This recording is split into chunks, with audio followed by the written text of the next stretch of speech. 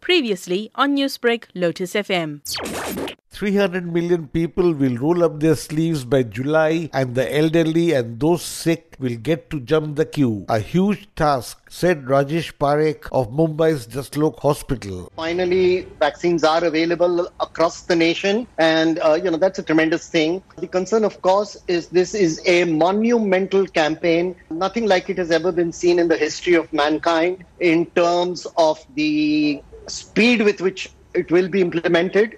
On the other hand, we should be confident because we have successfully conducted 2 major vaccination campaigns. Meanwhile, S.K. Sareen, the head of a Delhi COVID task force, called for tough action as the number of people infected with the UK virus rose to 90 in India. As of now, we should see that nobody actually enters India with the mutant virus. You do what you have to do. If there is an extra trouble for passengers, for healthcare workers, but you have to save the country. So in that way, whatever decisions have to be taken, we must not allow this. Secondly, people who have sneaked out by one way or the other in the past should actually come out, support the system and get themselves or their relatives to whom they have come in contact to get them tested. India has so far tackled 10 million COVID infections, but not any more, said Surgeon Arvind Kumar as worries grew over the new coronavirus strain. The health infrastructure and the health manpower will not be able to support another wave of corona cases. The state of the health workers is such that if we were to face massive number of cases across the country for another few months, there's going to be a breakdown, not because of infrastructure, because of acute shortage of manpower. People are physically tired, emotionally tired, they are drained. The new strain spreading from UK has sparked worries across the world. But what is needed is practical action, say experts. No country wants to import any coronavirus, especially, of course, this more rapidly propagating type of virus. And no country also equally wants to export it. So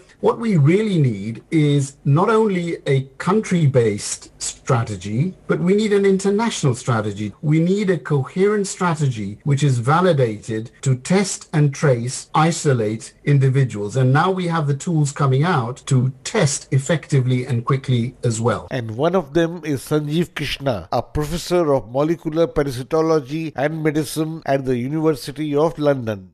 Newsbreak, Lotus FM, powered by SABC News.